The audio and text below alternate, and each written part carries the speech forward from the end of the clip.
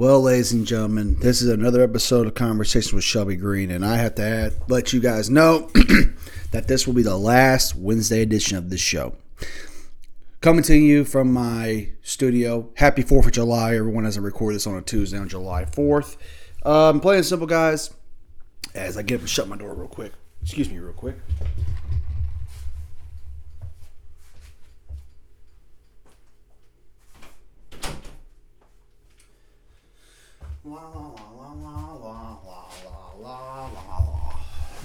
Alright, y'all, I'm back. So, plain and simple, guys, due to scheduling with my job, it's been kind of difficult getting the Wednesday show out. Like right now, I'm getting it out on Tuesday because I'm up and I got a little time because I'm on call tonight for work. I might be working tonight. It's a little more difficult for me because it's just working 5 days a week instead of 4 and working 11 to 9, going to the gym, trying to figure shit out. It's been very, very difficult for me to get a show out to you guys. So that being said, plain and simple, guys, we're going to start next week on Thursdays. I'm going to be dropping a podcast every Thursday with you guys. It will be on Thursday at 9 o'clock in the morning. We're not switching times. We're just going to push it back to Thursdays now, and it is what it is on that. So, yeah. That being said, guys, what do I have planned for today for the show? First off, I want to thank everyone who listened to last week's show. I appreciate all the feedback. So what we got to talk about today? We are going to talk about The Flash, a spoiler review. So that is what it is. I mean, I'm just giving you a fair warning because a lot of people haven't seen the fucking movie. My thoughts on DC and where it currently stands with that. And we're going to review WWE Money Bank. And I have a surprise announcement that I'm going to try and I am going to do out of you for my own entertainment that I'm not making any money out of. I want to repeat that. I'm not making no money off that. That being said, let's talk about The Flash. So, as I take a swig of Mountain Dew for the working man. In a red Solo cup. Ha ha, I fill you up. Also, look, Toby Keith had his little concert the other night. I've seen that he's recovering from cancer. I mean, good luck to Toby on that. Anyway, as I keep thinking about, when I went to see The Flash, everybody knows me. I am a huge DC Comics fan. I like comic books in general, but I'm more DC than Marvel. Always have been, always will be. And I walked into The Flash, hearing good things about it. Piss poor box office performance. Everybody talks. I've been talking about this film. That being said, let's talk about it. So, everybody wants to point the fact of Ezra Miller's legal troubles are the reason why this film is the way it is, blah, blah, blah. I don't think so. I don't think it's because of Ezra Miller's things he did, the allegations against him. I think it's more or less of the fact that the film had DC is going through a current change of everything. They brought in, let's do the timeline for you. Zack Snyder in 2013 starred Man of Steel, the Henry Cavill Superman movie that I think is a damn shame we never got a sequel to. I am a big fan of Man of Steel. And plain and simple, I like Batman vs. Superman, Dawn of Justice a lot, especially the Ultimate Cut. My favorite Batman ever was Ben Affleck. Then we got the Suicide Squad movie, which was a complete other fucking mess. We got Wonder Woman that started going the track. And that was kind of the end of things where we got the Justice League deal. The Justice League film that was made by Joss Whedon. That Warner Brothers totally fucked up and screwed up. And ever since then, divide, conquer, everything's happened. So, that being said, I am just so annoyed with Warner Brothers right now. I know what they're trying to do with James Gunn and Peter Safran are trying to do. They are trying to get things right. I understand that. I get it. And I'm rooting for James. I think James is going to do a lot of great things. If you go back into my archives, chapter 1, you say that episode, I talked about, we listened to the whole audio of James Gunn, and he talking about, what his plans for DC were for the next 5 to 10 years. He had a chapter planned out, what he was going to do. And James had a lot of great ideas, and a lot of the films I like what he's seeing. Now, with that being said, I was really looking forward to The Flash. I felt like The Flash was going to be a good film that had a lot of potential. They were talking about teasing the Flashpoint, Flash messing with the multiverse, Bragan, they do the Barry Allen storyline of him trying to go save his mother from being killed to prove that his father is innocent. They did that in this film. So I thought, okay. And we saw the teasers that we were getting Michael Keaton's Batman. We were like, hey, Michael Keaton's Batman. There was rumor that there was a lot of rumors of cameos. That being said, I will let you know this. The more and more I think about this movie, the more and more I don't like it. To the point where I'm sitting there thinking like, the CGI in this is so bad that to the point where there's a hospital scene where Barry Allen's saving a hospital from collapsing with Ben Affleck. By the way, I will let you know the opening of this film proves that Ben Affleck is the greatest Batman ever. Just the opening, what he does in the opening of this film is just awesome. You see some cameos in this, but back to what I was saying, because Wonder Woman shows up a cameo in this. You hear and you see Jeremy Irons, Alfred, the last time you'll see him. You see Ben Affleck in this. You see him in this film for the last time as well. That's sad to me because Affleck never got a solo film that I thought he deserved and he should have gotten. But obviously that didn't happen. Unfortunately, it never is going to come out. Ben is done as Batman. He made that real clear. He's done. Basically, as they're saving these babies from the hospital collapse, and the CGI on these babies, it's just dog shit. Everything looks the way it did. Now, the Flash sequence was great, but overall, it was nothing. You see the tease of Barry trying to go back in time. Him and Affleck have a one-on-one meeting, and they're talking about the multiverse and him going back in time. Flash does that. He meets his other self in the other timeline, and then of course it brings back General Zod and all these other people. There's no metahumans. They find Superman's cousin, Supergirl, whatever. She's in this, and it's to the point where I'm just like, I'm watching this, and while there are some great things, Keaton and Ben Affleck stole the show in this. I think for their minimum time, you see Affleck for about 5 minutes. And he does a great job. Fantastic job. And then you see Keaton. It was great to see Michael Keaton back as Batman. It was fantastic to see him back. And it is what it is. In my opinion, Keaton and Affleck are 1 and 2 of the greatest cinematic Batmans we've ever seen. Yes, suck it, Christian Bale fans. I've always said, and I will continue to say, that Christian Bale is overrated as Batman. That being said, what did I not like about this film? I didn't like how General Zod was kind of an asshole in this. He wasn't a soft dictator, like a soft, mellow dictator. He was kind of an asshole, some of his acting. It sounded like some of his acting was forced. There was also a lot of things in this film where I thought, there was a lot of shit that was cut. A lot of things were cut from this movie. And unfortunately, it's going to be a big loss to the point where we're not going to see a lot of these people we're never going to see again. We're not going to see Henry Cavill Superman. We're not going to see anything.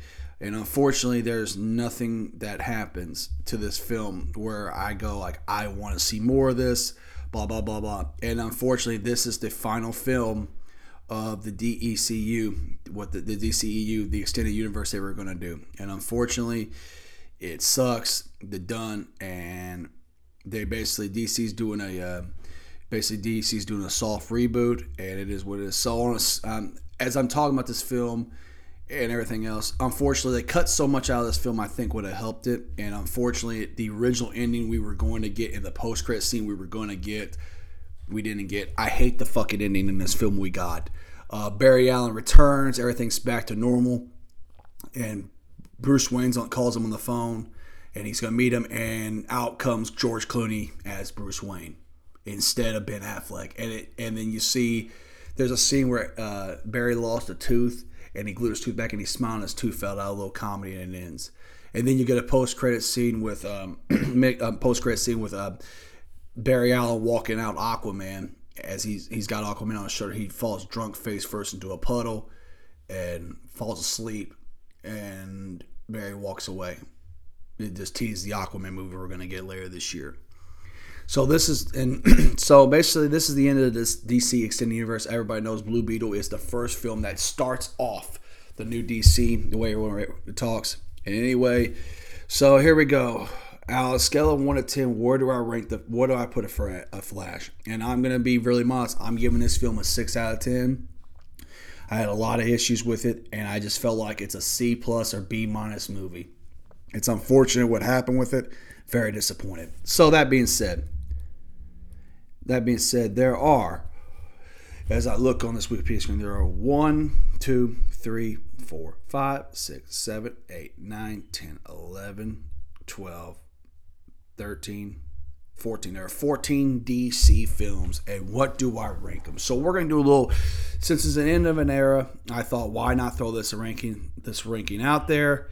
We're going to do it right here, right now. So coming at the bottom of the barrel, the worst film in this fucking franchise, in this little DC universe, obviously is the 2017 Justice League film, the Justice League film that Joss Whedon came up with. I hate this fucking movie. I've watched it once in theaters. I have never watched it again, and I plan on never watching it again. I actually stopped buying Blu-rays because I didn't want to add this film to my collection. If anybody knows me, till about that point, I had a massive Blu-ray collection going on. I had a lot of Blu-rays, and I absolutely stopped doing this because of what happened. And this is it's just facts remaining that I just absolutely just hate this fucking. I hate that fucking movie. I hate it. I don't like it at all. The next film on the list, as we talked about 14, the number 13 coming in, I'm going to go with Black Adam. I'm not a fan of it. I thought Black Adam would have been a good... Here's the thing. Why does Sony and Marvel and DC... and I say Sony because they got the Spider-Verse going. Why can't we get a villain origin story? Why does everybody have to be an anti-hero? Like, why can't we just get a villain story? You made Black Adam basically into a god or a hero in this film. I like The Rock in it. He does a good job. I don't like Black Adam's suit. I don't like how the nut collar kind of stretches around his shoulder blades. At this point, the post-credits scene, the Black Adam and Superman tease and something, and we're never going to get that. And it's unfortunate. So the next one on the list is Black Adam. Coming in right in front of Black Adam is Shazam! Fury of the Gods, the Shazam sequel. I really, as you can see, I've announced Shazam in the 2019 film. I actually have that really high. That being said, I had a lot of expectations for this film. I thought the Shazam, the first film, as you see, I've announced it, which will be higher on this list, was way better. And I was very excited for this movie. I thought for sure that this would be the film that would, okay, maybe this will give, because comic book movies have kind of gotten stale. Since COVID, comic book films have kind of gotten stale. We had, Marvel had the Infinity War, had their Avengers Infinity War and their Endgame film, and then they kind of slowed down a little bit with COVID. And then after COVID, the first comic film really, I believe, was released was the Snyder Cut. And the Snyder Cut, everybody was worldwide loving the film, and it is what it is. So, but back to the ranking. I think The Fury of Gods is a solid film. The thing that holds it back for me is Lucy Liu's acting in this as a villain is fucking atrocious. Is atrocious to the point where it's almost like I don't want to watch it no more. You just want to skip the scene she's in. It's that bad. So that's the next one. It's coming in at number 11. Where are we going to go? We're going to go with Wonder Woman 1984. This came out Christmas of 2020 on Christmas Day on HBO Max. And I got to admit, this is a very letdown. This was a letdown from the moment. Didn't like it at all. I thought for sure that, the Wonder Woman, the film was the first film of this DC universe that was universally loved, and I just did not like 84. I thought it was a campy film. I did like that we got Cheetah. I didn't think we got enough of her. I got the villain that escapes me that play. Oh my God, you know what I'm talking about? Make-A-Wish. It was just everything it was more of Wonder Woman talking to people and being a leader instead of her using what she was in the original film, the first film, where she was a badass and everybody saw Gal Gadot for what she was. So next one. So coming up next, guys, we got the rest of the ranking. Where do I after that? So I said, I'm sorry. Hold on a second, guys. My phone. Somebody just texted me. You get everything on this show. So, all right. So coming in at number 10, at the bottom of the barrel, number 10, I'm gonna go with The Flash. Now, everybody says top 10. How could it be? Well, I'm just not a fan of this. Like I said, a disappointment from the cutscenes and everything else. You want to go back and listen to the review. Back up about 3 seconds. You'll find out. Number 9, we got to go with the first Suicide Squad film. When that film went out in theaters and saw it, I actually liked it. I actually thought it was a good time and everything else. The more older I get, the more I see the problems with it. Unfortunately, we'll never see the Ayer cut that everybody has said is really good, and it's unfortunate. We're never going to see that. Coming in at number 8, we are going to go... I should have thought about this more, but number 8, and usually, number 8, we're going to go with Shazam. I do like Shazam a lot. I think it's a really good film. It's very campy comedy. It's kind of a Marvel film. Shazam is very goofy and off-centered a little bit with a lot of things, as you hear a firecracker go off in the background. But... it's a good film. I watch it from time to time when I'm in the mood for a good laugh. And I will say, Levi Whatever is really good as Shazam. Now we go to the bottom. Now all these films next, the next films on top. 1, 2, 3, 4, 5. The next films on top, 7. These next 7 films, I am generally a huge fan of. I will watch any of these 7 films any day of the week. So coming to number 7, we're going to go with the Birds of Prey film and the fabulous interpretation of one Harley Quinn. I am a fan of this movie. This is the last film in 2020 I saw in the theater till I saw Candyman almost a year and a half later. I did like this movie. I felt like it relied a lot on the cussing in it to make it a rated R film. Obviously, Ian McGregor, Obi-Wan, I'll call him Obi-Wan, as Black Mask was fucking awesome. I love the casting for Black Canary. Just everything in this film. I love the way it's shot. And obviously, Margot Robbie was meant to be Harley Quinn. It was great. I really, really enjoyed it. Coming in at number 6, and I'm going to go with... What am I going to go with, y'all? I'm going to go with Aquaman. I like Aquaman. Jason Momoa kicks a lot of ass in this film. I think he's really, really good in this. It proves that... Jason Momoa won me over with his performance in Game of Thrones, and then I saw him in other films. He's done a lot of, films, but Game of Thrones was really the first thing that made me go, damn, this dude's really good. So... But Aquaman's really good. It is really long. James Wan directs it. I don't know what the sequel's going to be. We've heard really dog shit things about that film. But that being said, I definitely like Aquaman in this, and I think it's a really good film. And also, it's really good casting all around. Just from Black Mantis to Aquaman's brother, everything is really good in this. Top 5, baby. Here we go. So coming in at number 5. We're going to go with Batman vs. Superman Dawn of Justice. And I'm going to include the Ultimate Edition in this because that is more the film that I know, the complete film. And I will say this. The Ultimate Edition is a lot of things. All the plot holes we had in that film, you see come to the full fruition, full way. You see a lot of the issues that everybody was talking about to what it was.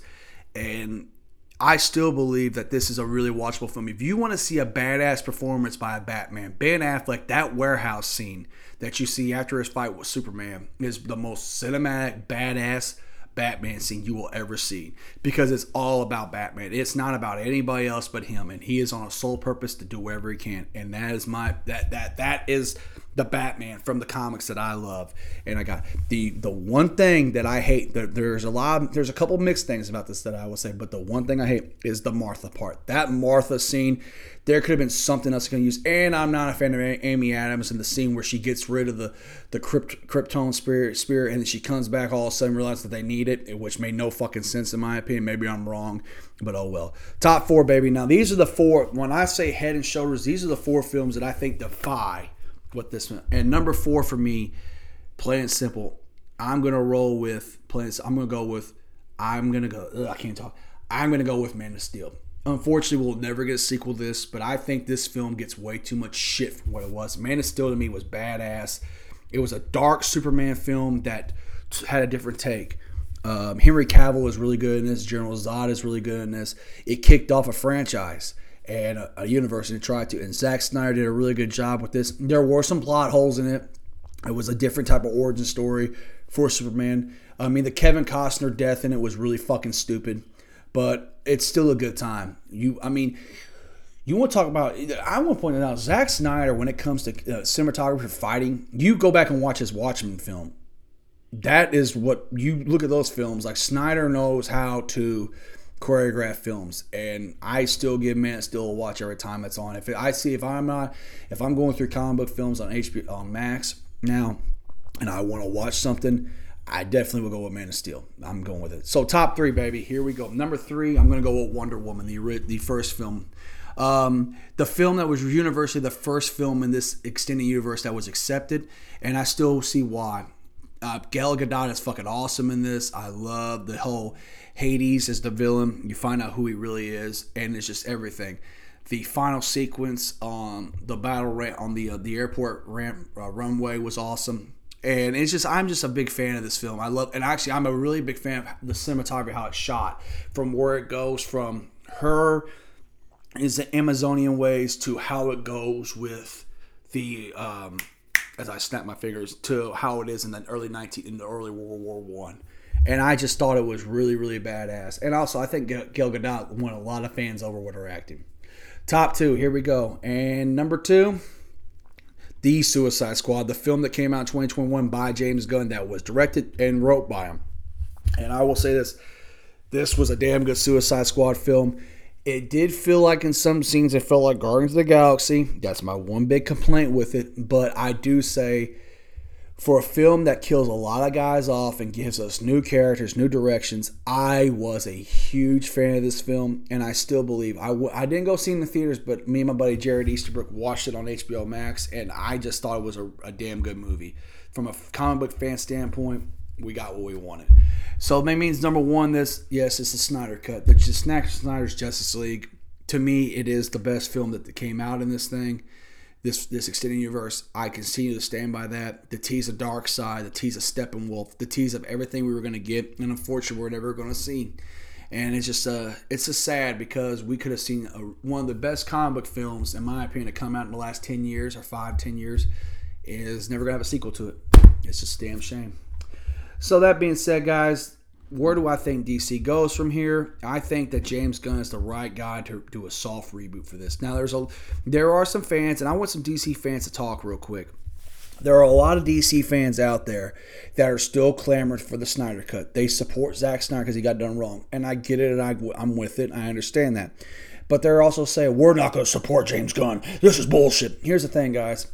You're going to cost us a chance to really have something, and it's going to be a monopoly where Marvel does all their shit. And I just don't want that. I think it's time, because let me tell you something.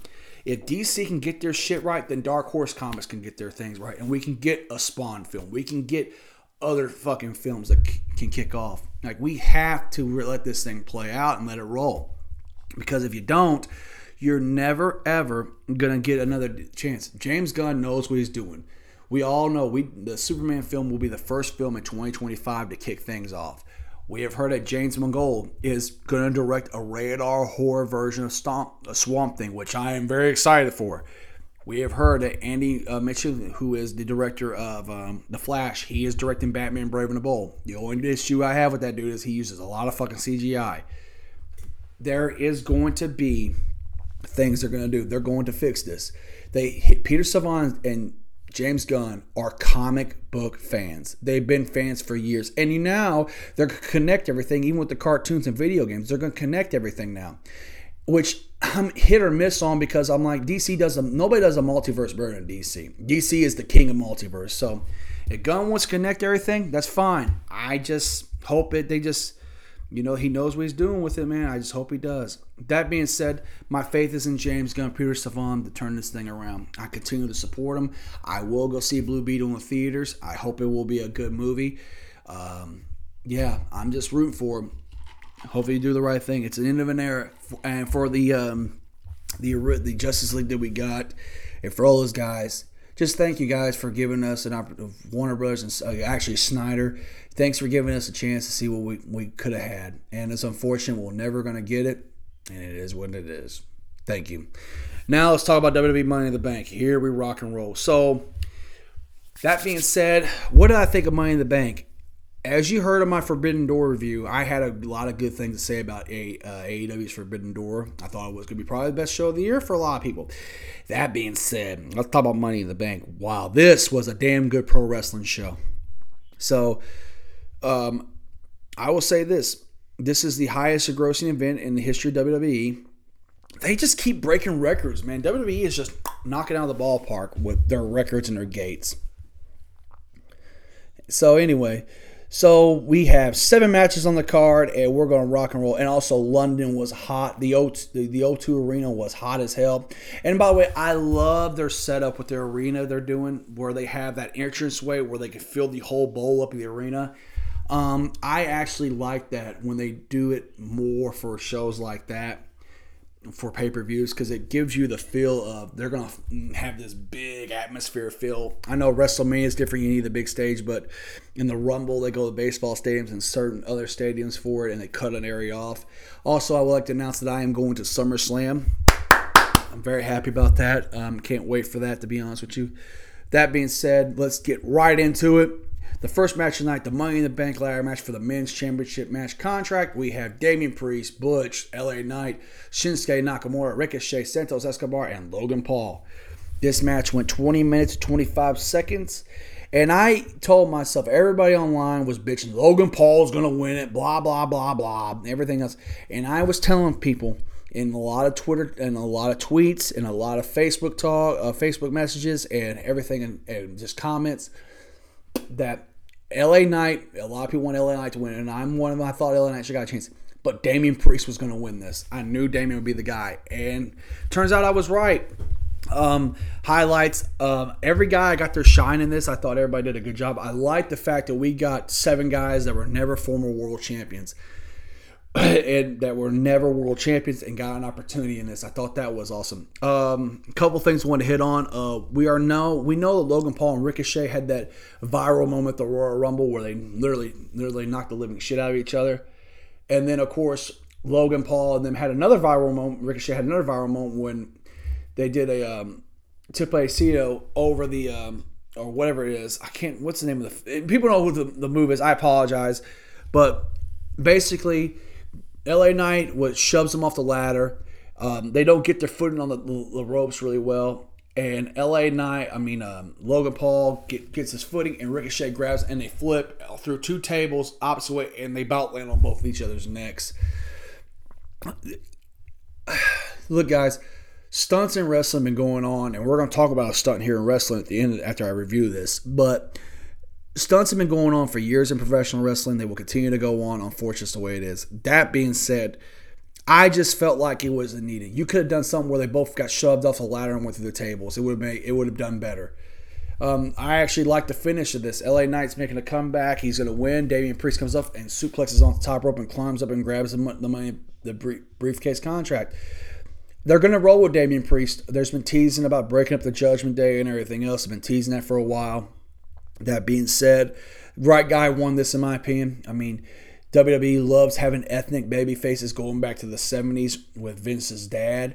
And Damian Priest is well spoken. His work rate is good. He has really good. He was really good on the microphone. He has good presence about him. He has charisma. And I could see Priest eventually becoming a world champion. Plain and simple. Second match of the night. For the WWE Women's Tag Team Championships, we are going to have Ronda Rousey and Shayna Baszler, champion versus Liv Morgan and Raquel Rodriguez. There have been rumors about Raquel winning the Women's Rumble and challenging Rhea Ripley at WrestleMania next year. I think that's probably the hunch they're going for. That being said, this was a solid match. They had a lot of good work going in this, and of course, everybody's talking about the shocking thing. Shayna turns on Ronda, beats up Ronda, chokes her out. Raquel hits her finish, and Liv hits her finish, and they pin Ronda in the middle of the ring with the 1, 2, 3. And we have new women's tag team champions. Can I be honest with you? I know they've been flipping those titles around a lot, but can we get somebody to hang on these titles for 5 to 6 months? And honestly, the best tag team that had them were Shayna and Nia Jax. They actually did a really good job when they held the titles for, I think, longer than 6 months.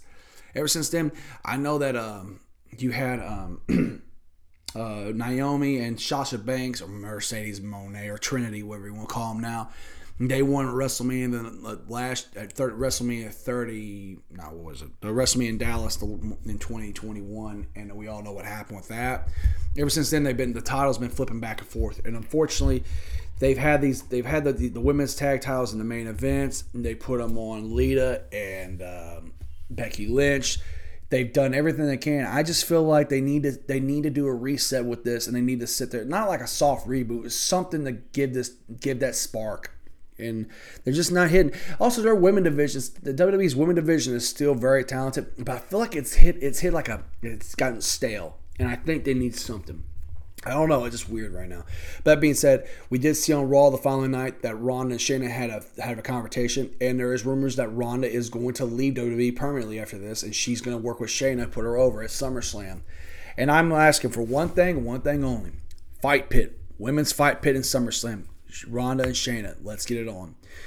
The third match of the night for the Intercontinental Championship, Gunther versus Matt Riddle. And this match was very short. They told a really good story. It was a very physical matchup where Gunther and Matt were working. Matt had an ankle injury, and Matt Riddle fought hard, fought on that ankle. They told a good story on it. Gunther has just overpowered him, did a really good job. The power of Gunther, and a very physical matchup, and Matt Riddle ends up tapping out to an ankle injury. Gunther stands in the middle of the ring, and all of a sudden, Drew McIntyre's music hits. Drew McIntyre comes out to a huge ovation. Michael Cole has the call. There is a pissed off Scott here in London. And Gunther and Drew get face to face. Gunther shoves him. Drew McIntyre hits his Glasgow Kiss headbutt, then hits a Claymore, nips up and holds the IC title up. So it looks like we're getting Gunther versus Drew McIntyre at SummerSlam. Again, I think Gunther's been a great champion. I can't wait to see Gunther get a world title. I can't wait for him to get a run with the World Heavyweight Champ with a world title. I think Gunther's awesome. I'm a huge fan of Gunther, and I'm a huge fan of Drew McIntyre. I'm looking forward to they're going to have a match at SummerSlam, and I can't wait to be there. I cannot wait to be there live as a fan to get it, to watch it live. I'm just excited. The fourth match tonight. This was teased that this was going to be the main event, and I knew it was bullshit. Cody Rhodes versus Dominic Mysterio. Dominic comes out. He's got heat. He's got Mommy with him, Rhea Ripley. Cody comes out. He's over. And this was a match where Cody takes his cast off finally. Dominic, and basically, as I get an email for no reason, I do not care. As you can see, Cody and Dominic start working. And basically was Cody showed that why he's a main event guy, and Dominic is a heel, a chicken shit heel, and Dominic got his ass kicked. And Cody made short work of Dominic in 8 minutes and beat him 1, 2, 3 in the middle of the ring. Obviously, we know we're going to get Cody Rhodes and Brock Lesnar at SummerSlam. I get it. Dominic's one of those heels where he can lose every night and still have so much heat. So it doesn't hurt Dominic to lose. Cody wins. Money in the Bank for the women's championship contract, whatever. We have Becky Lynch, Io Sky, Trish Stratus, Zelina Vega, Bayley, and Zoe Stark. And I called this one again. I didn't think I made a prediction. I forgot to make a prediction card last week on the show, but I had a feeling Io Sky would win it, and she won it. I thought it was an okay match. I think this was actually the worst match of the whole night. I really thought, I'll take that back. The women's tag match none of these matches were considerably bad. I just thought that the women's tag titles and the two women's matches on here, I thought were just lackluster. I thought they were lackluster. They were just missing some oomph. That being said, I'm happy for Io to win it. I think she's going to be, I think it was the perfect opportunity, and I can't wait to see. They're going to give Io a run. Triple H was a fan of her in NXT, obviously. We're going to see what she can do. This was the match that everybody was excited for. I mean, everybody was excited to see what they're going to do. Seth freaking Rollins versus Finn Balor for the World Heavyweight Championship. They kept this match short. Damian Priest came out, got involved, cost Finn the match basically. Seth wins.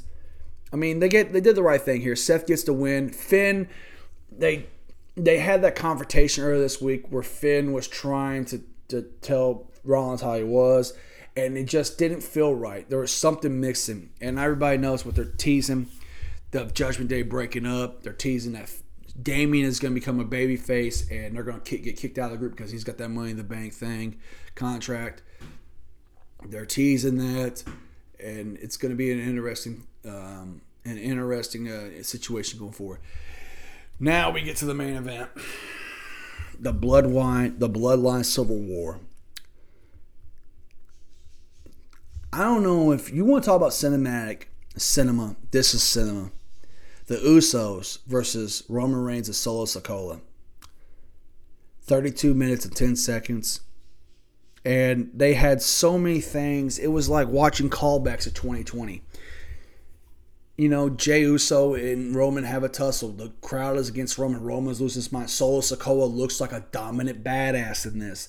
They get heat on Jimmy. Jey comes in, makes a comeback. They cut Jey off. Roman, the referee spot gets teased. Roman and Solo take over, and Roman hits a spear on Jimmy. Solo hits a spike on Jimmy, and then Jey gets speared and spiked by Roman. Roman goes for a stack him, pin him. The ref makes a slow count, gets a kick out. Roman's facials. And if you go back and watch this, you can see Solo's facial, like how disappointed it was. And it was Solo. He went in there and started like, come on, we got to finish these guys. Solo gets put through a table. He's wiped out. Reigns hits a spear on Jey. The ref goes for a 1, 2, 3, and Jey kicks out, but he hits a low blow on Roman. You go back to Night of Champions 2020, Roman's first world title defense of his reign against Jey Uso. And Jey had Roman pinned, and Roman did that a low blow spot. You go back and that was what it was. That was great. They did a callback to Hell in a Cell where Jimmy was in was getting choked, was in the front face lock, choked out by Roman, the guillotine or whatever. It was just a damn good match. And then all of a sudden, Roman gets kicked twice. He's wiped out. Solo's wiped out. Jey climbs the top rope, hits a splash, and pins Roman 1, 2, 3 in the middle of the ring. The first guy in 3.5 years to pin Roman Reigns was Jey Uso, and it made sense. Now, a lot of people online, and I'm going to talk about this, but I'm going to give it for this match was 5. I'm not a guy who got a 5-star match. To me, that is the best match that I have seen all year long. That was what I, as a wrestling fan, that you want a story told, believability, you felt the grudge, you felt everything. That is professional wrestling. And that is why Roman Reigns, the Usos, and Solo, that bloodline angle, with Heyman involved in this too, they had been at the top since 2020 when they started this whole thing in the Thunderdome during COVID, the pandemic. And this is what it was. And look what it's gone to. And we're having a Tribal Chief trial on Friday night on SmackDown in Madison Square Garden, and I will be watching. I am just ecstatic at what we have gotten, and I'm just happy with what we saw. The Usos standing tall. It was the right guy. Jey was the right guy to pin Roman, and obviously we're gonna go Jey to Roman at SummerSlam for the world title, and it's the right call. That being said, as I take a sip of my Mountain Dew, where do I think Money in the Bank lands? On a scale as an A to F grade, where would I put it? I would put this as solid as I can, a solid A. I thought it was a great show. The women's matches were lackluster. They were missing some, but the girls, they weren't really bad matches. Just something was missing. Outside of that, I had a great time. And that main event set the tone, baby. It was great. Now, to the people online that were bitching about, there's this guy that's on Twitter and TikTok. His name is JD from New York. JD from New York is a wrestling critic. He has his own podcast, and he's done a lot of, he has a lot of hot takes. He believes in what he says, and I've had my issues with him. Like, he gives a fuck, but there's a lot of things I agree with him. There's a lot of things I disagree with him. Now, I will say this. He did mention that with Jey Uso pinning Roman Reigns, Cody Rhodes' story to request for a world title is over. That's not true, because there's been a lot of guys that have been world champions that have taken pinfalls in tag matches, in certain situations or non-title matches, have taken pinfalls and they've gotten their win back. I mean, I can name it. Hulk Hogan lost a non-title match to Lex Luger. Luger gets a world title shot. He beats him. Hogan wins the title back days later. How many times did Ric Flair take a pinfall in a 6-man tag match with a Horseman and he ended up getting his win back? I can name guys. How many times did you watch on heel champions like Triple H get pinned on Monday Night Raw, or this guy get pinned on this way, and everything happens where they get their win back? It means something. So Roman and Jey are going to headline SummerSlam in Ford Field in Detroit, but Roman's going to get his win back. Jey's not going to beat Roman. Like, here's the thing. It would be a great story if Jey would have beat Roman. for the world title. But then what are you going to do with Jay? Is Jay going to be one of the? Jay's going to be a guy that's going to get. Jay's not going to be the guy long term. Whoever beats Roman is going to get a 6 to 8 month title reign. Whoever beats Roman is going to get a run. So, you really think Jey Uso is going to get a 6 to 8 month title reign? I love Jay and Jimmy, but it's not going to work. In my opinion, you have to sit down that roster and look at the guys who can beat Roman Reigns. And here are some guys, and I mean, off the top of my head, you got Cody Rhodes, you've got Gunther, you can have Drew McIntyre possibly, you can probably bring Braun Breaker in and give him an opportunity. Damian Priest cashes in possibly. You have to have somebody that is credible enough to get a shot to beat Roman Reigns. And at this time, Jay's not that credible. Yes, he pinned Roman in a tag match. One-on-one's different.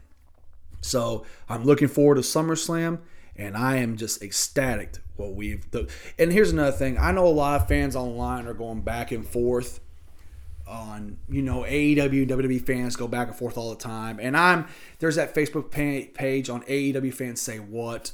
I mean, they do. There's a lot of dumb things they say. That being said, and this is just, me as a fan and as a wrestling fan, can we get along, please? As I am critical of WWE.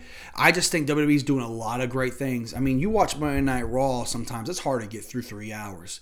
But SmackDown is well produced. NXT has been washed for a while now.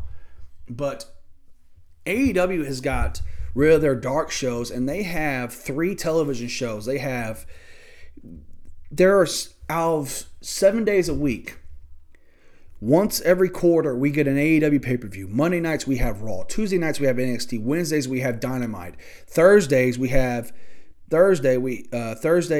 Impact, I believe, is on Impact Wrestling, which I think deserves more credit. Impact does a great job on Thursdays with what they got. And then Friday nights, you get Rampage and SmackDown. Then Saturdays, you get Collision and a WWE pay-per-view. Like, what else? Why do we have to go back and forth? Now, there's a lot of things that I will say that fans hit the head on. AEW's booking needs to get better. They need to stop, they need to do better things on promotion. They need to do a lot of things. I get it. And WWE has to get their bullshit figured out with Endeavor and Vince and everything else. I know. But, guys, for the first time since 2001, we have options. TNA was an option, but it really never came to the forefront because of fucking Dixie Carter and Vince Russo and Panda Energy and that whole thing. We have a chance now with a billionaire does not answer to nobody who has his own company in AEW, and we got Endeavor back in WWE, and their business is phenomenal right now. Can we sit back and enjoy it for once in our life and just be fans and enjoy the product? That's all I got to say about that. So that being said, what do I have to talk about today at the end of the podcast? What did I have to speak on that everybody's talking about?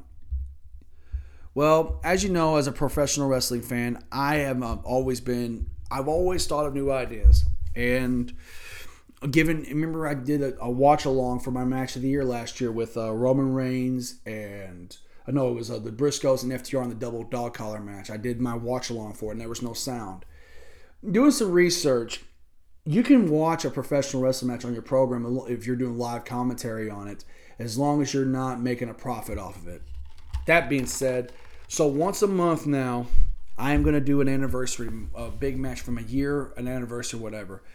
That's what I'm going to do on this program. Like, for example, last week on June 28th, 25 years ago, a wrestling match that defines the industry to this day happened. King of the Ring 1998, Hell in a Cell, The Undertaker versus Mankind. And I'm going to play this match for audio here on dailymotion.com. I'm going to play it, and I'm going to give you my thoughts and commentary on it as it's playing.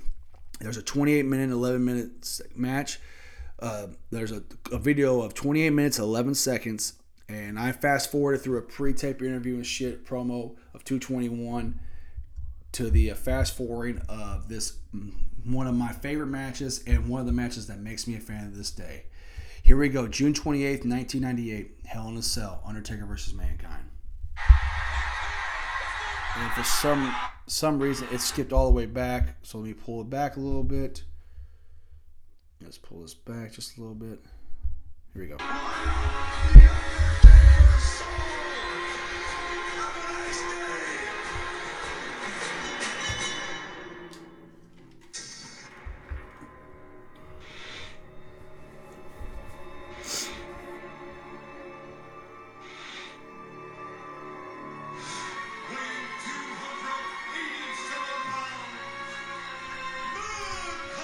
Howard Finkel on the call.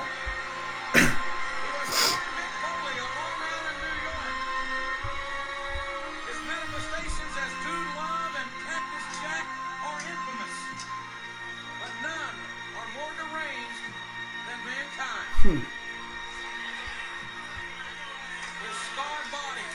He's missing half an ear. Look at this. He says when he gets inside the steel. I love when JR used to do that old rundown on clips on guys. JR used to do that shit. It was just awesome in my opinion. Can you imagine what this Like JR would do that and just like, wow. himself? That's what's great about this, JR. That's what's great. I'm telling you, I've watched this guy. I've competed against this guy.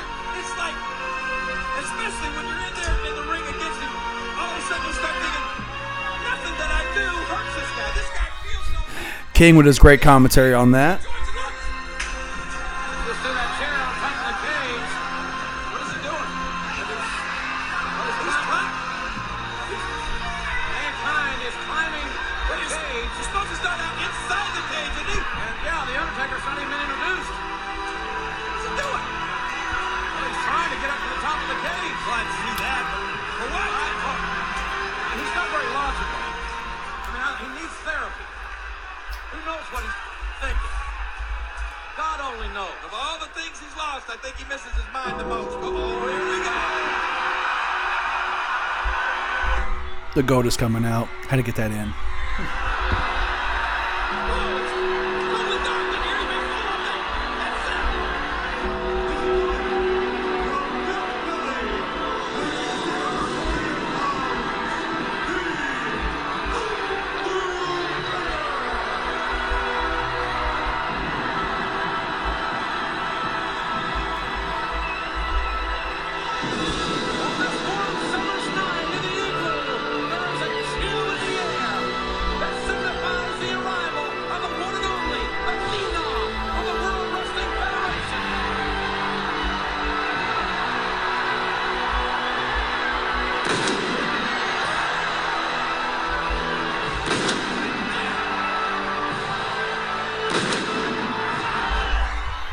Now, give a background on this.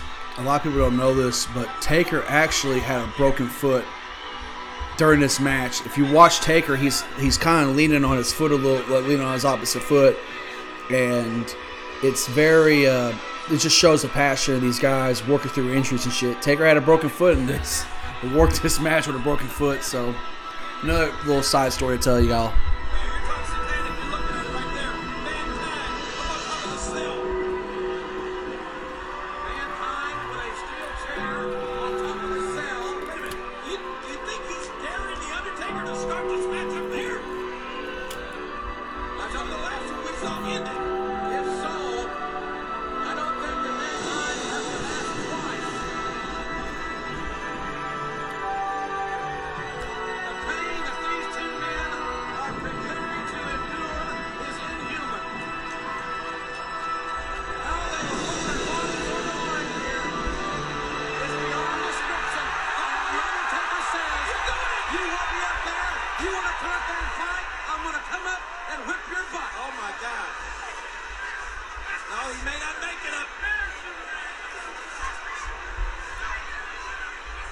Taking a very precarious position.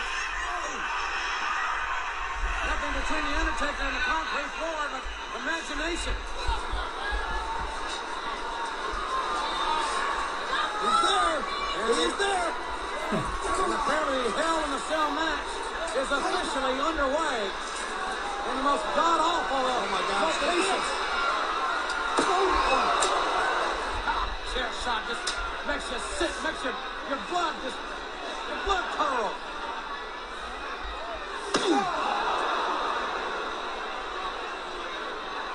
That is puts goosebumps on my back there. It makes the hair on my neck stand up. I like it. They're fighting on a steel roof of this cell. They use it.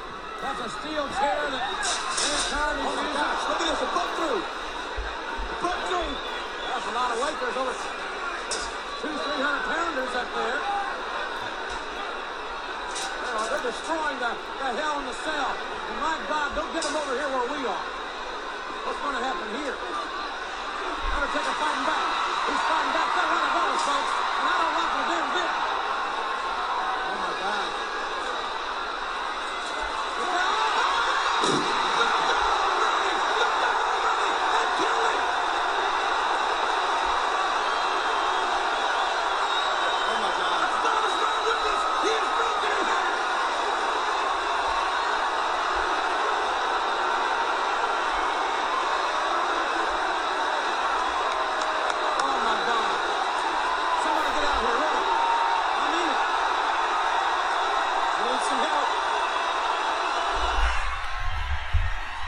that is why when you do stuff like this, you watch this and just like, how did Mick get up from that to the point where it's just like, what the fuck? 25 years later, I'm still flabbergasted by it.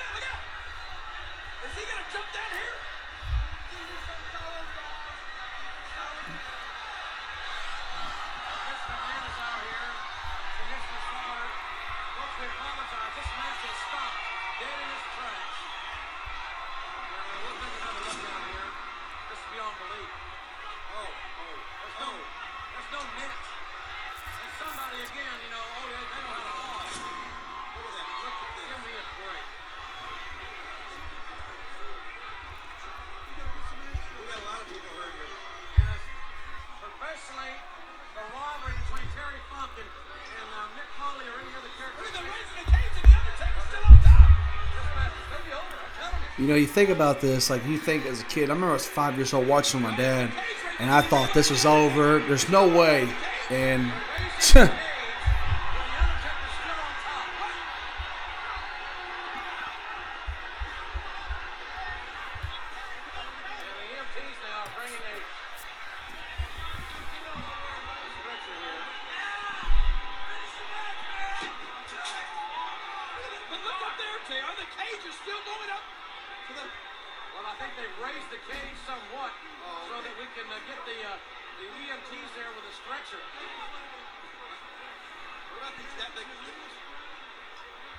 Terry Funk out there, Vince is concerned. Like, there's legitimately issues. Like, you hear Terry going, "Cactus, you need to get on the stretcher. Cactus, you need to get on the stretcher."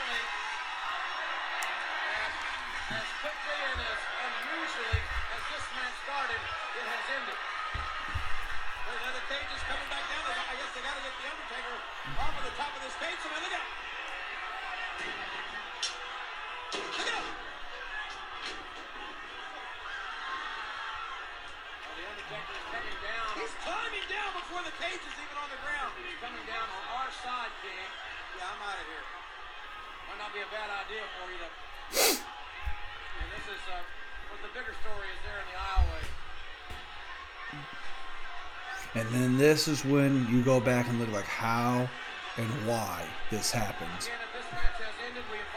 You see Taker trying to climb down here with a bad foot. You can tell he's trying to get his footing. Got some big ass feet going in those little holes in the cage. By the way, the old arena, this is the old Civic Arena, the Igloo in Pittsburgh, an old school arena from the Northeast, so it makes more nostalgia. It mix up now. Here we go.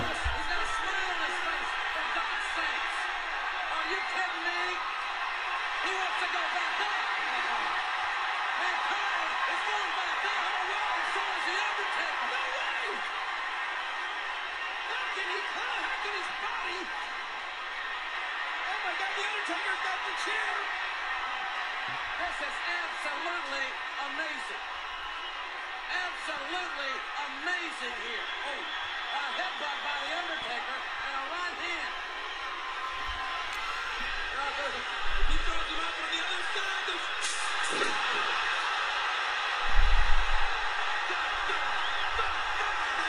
did. And somebody stop the damn match. Enough's enough.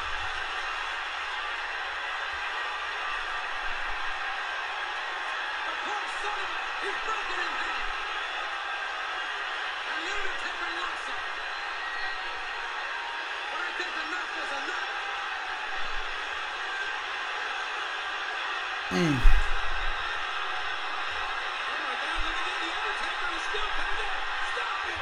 The Undertaker coming, stop him. So I just want to play those two falls for you guys, and now I'm just going to do the live watch along for you. Taker jumps down the ring, and Funk's in the middle of the ring, and Taker fucking chops Funk. Now, doing a look back on this, they were stalling time for Mick to get on his feet, and Funk takes a choke slam for his ride. And Taker now is going to walk around, and Funk is kicking his damn shoes off. And Funk is going to be thrown out of the ring. And Taker, if you see, when he comes down from the top of the cage, when he jumps down, you see him land generally on his feet. He flicks his hair back. The fact that the first fall was rough, but the second one was worse because people don't realize how hard a wrestling ring is. And Mick having that chair knocked down and came down in his mouth and hit him in the face. And then you see Taker stands up, punch him, and Mick just falls down. I mean, the commentary on this is just what makes it. JR and Jim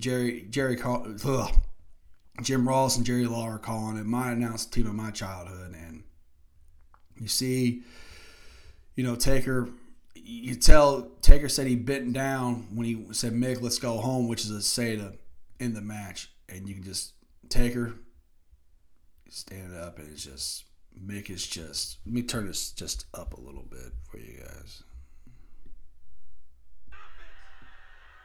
And it's just, and right there's a little nut shot. Taker is just, now they're locking it up. Now they're locking him in the cage. And there's that famous shot. I'm going to pause this. If you guys can pause it with me too if you want to, but actually go back. I actually missed the shot. But the shot was Mick was sitting there smiling. Mick actually said he wasn't smiling. He was just pushing his lip out to make it look like he was because he couldn't smile. And Mick's going to run, cut Taker off. Taker goes face first into the cage. And now Taker's on the ground. He's moving around. Mick is holding his arm. Obviously, Mick's probably got a dislocated shoulder. I think he had a dislocated shoulder that night. And the fact that this thing is going on, you would think, how's Mick? Now, Mick's going to walk over here. He's going to try and pick the steel stairs up. He goes pick it up. These things weigh about 50 pounds. And he can't pick it up. He just drops it. Shoulder hurts too bad. And Taker's going to pick it up. He flips it over. Mick's walking away. He's got the tooth lodged in his fucking nose still. And then, bam! Right in his shoulder. And Mick gets hit again. Mick bounces off the fence. And there's a second time. Mick goes down. As a kid, you're watching this and you're going like, how is Mick? And it's 25 years and it's crazy how time flies. Mick was 33 at the time when this happened. And everybody knows Mick retired full-time shortly after this. He came back and worked part-time matches, but he was really much as a full-time performer. He retired a year and a half later. That's how the toll this match took on him. Taker, had a 30-year run and had an incredible run, but Taker said this match took a lot out of him too. with him having a broken foot and some of the things they did. I mean, now Mick was worse for wear, but obviously, a match like this, it takes time off your career. And now Taker's going to do a suicide dive through the ropes, and he goes face first in the cage. And now we're going to get some color, some blood on Taker. Taker's going to bleed a little bit here, which is always great because blood turns to money. I love blood in wrestling. It should be anyway. And now it gives a chance for Mick to get some offense in. And now they got some work. Ted White, rest in peace, is an official, really good referee. His career was ended because of a Hell in a Cell match. He actually tore his shoulder up and it ended his career. And I think it was Chris Jericho and Triple H's Hell in a Cell match, Judgment Day 2002. Pretty underrated Hell in a Cell match. Doesn't get a lot of credit. Mick's throwing Taker into the cage. This Vince. And now the old school, rake his face into the cage and he's got blood, the visual. That's good wrestling. That's wrestling. That's wrestling right there for you. And Mick's going to crawl back into the ring now. And Taker's staggering around, selling a point. Good stuff. Taker, you see Taker using those steps in the ring. You can tell he's leaning on that foot. Mick's got a chair in the middle of the ring. And what's he going to do? Is he going to do he's going to do his famous pull the tights power driver and spikes him. And Taker take it well. Good thud. JR's commentary is just great in this. 1, 2, and we get a 2 count. Good false finish. That's the first pinfall of the match, I believe. There's that visual shot of the cell with the igloo. Mick's now going to pound on Taker, a little offense in. And, JR's commentary, and this is just how he is. And now Mick's going to lay Taker down. He puts the chair on his face. And he's going to hit that left-legged leg drop of his. Bam! And Taker's laying there flat, dead, comatose. Mick rolls over, puts his arm over him. 1, 2, and Taker gets his shoulder up. Now, you got to realize, I know I bitch a lot about false finishes, but if you look at the way they're being covered, well, he should have not kicked out of that if you're going to bitch about this, but he had an arm over him. As much as that is, Taker is the dead man. These guys were believability with some of the things they did. Mick now going for his patented double arm DDT. I think he's the creator of that. Taker's laying in the middle of the ring. He's flat. Mick is now grabbing the bottom rope. He slides out. And you look here closely. There are people in that aisle and they're right there sitting down. They are standing up. And Mick has got the big bag. And we're going to play the audio on this a little bit for you guys.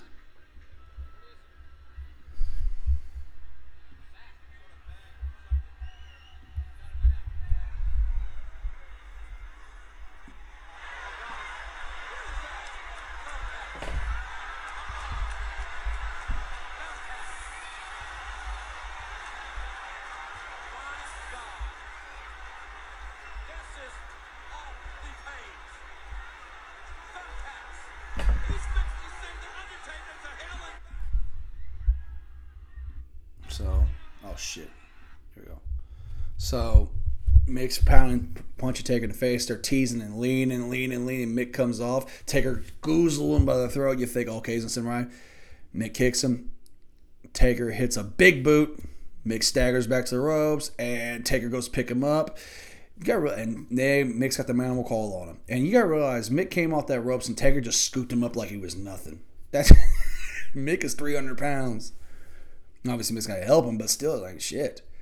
Mick got his shoulders up, and Taker's trying to reach for the ropes, and they're going to do the famous Mick's going to straddle him on his back, put a little pressure on. Taker's fading. And remember, Mick was the first guy that kind of knocked The Undertaker out.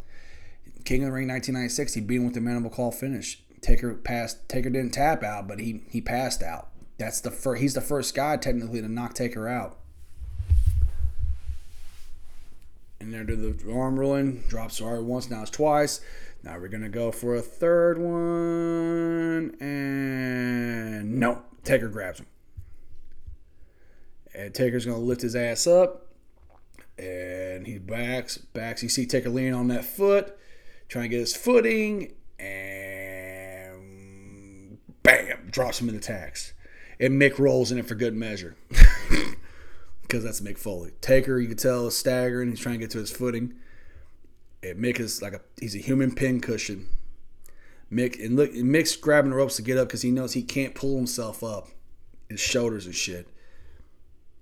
And Taker trying to get to his feet. Mick's the first one to his feet. Mick turns, Taker's up, and Taker meets him. Big goes one. Taker used to grab you by the throat and meant something. And a big choke slam in the middle of text. And that one was good. You see Mick just grimace in pain. And now the crowd staying on their feet. They know what time it is. Taker at the slash to the throat. He's calling for the tombstone. Scoots Mick up like a bag of potatoes. He got Mick centered. Gets him caught. And boom. Tombstone pile driver. 1, 2, 3. And I love at the end of this is the match. Because people standing. The match is over. Mick kicks his leg out. Just kicks his leg out. Just to show like, hey, I still got fight left in me. And you can see, like JR says, we've just witnessed something that we'll never see again. I remember there's a call at this. It's like, I'm going to end this video now. There's a call at the end of this match where Taker walks out. He's walking away, and JR talks about how slowly he's walking away. Now, guys, I won't be playing audio like that all the time. I just wanted to play a little bit of the clips on that.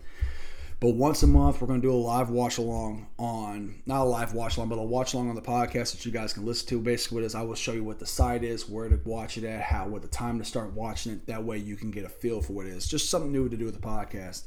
Like, once again, there was the copyright issues. I'm not doing this for a profit. I'm doing this just strictly, I don't own anything. It was just me playing some audio clips. So anyway. So that being said, like I said, this will be the last Wednesday edition of Conversation with Shelby Green.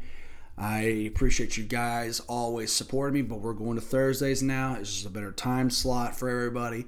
And like I always say, from the bottom of my heart as I close this show, I don't bullshit. I just tell it like it is, straight up. Have a good one, y'all.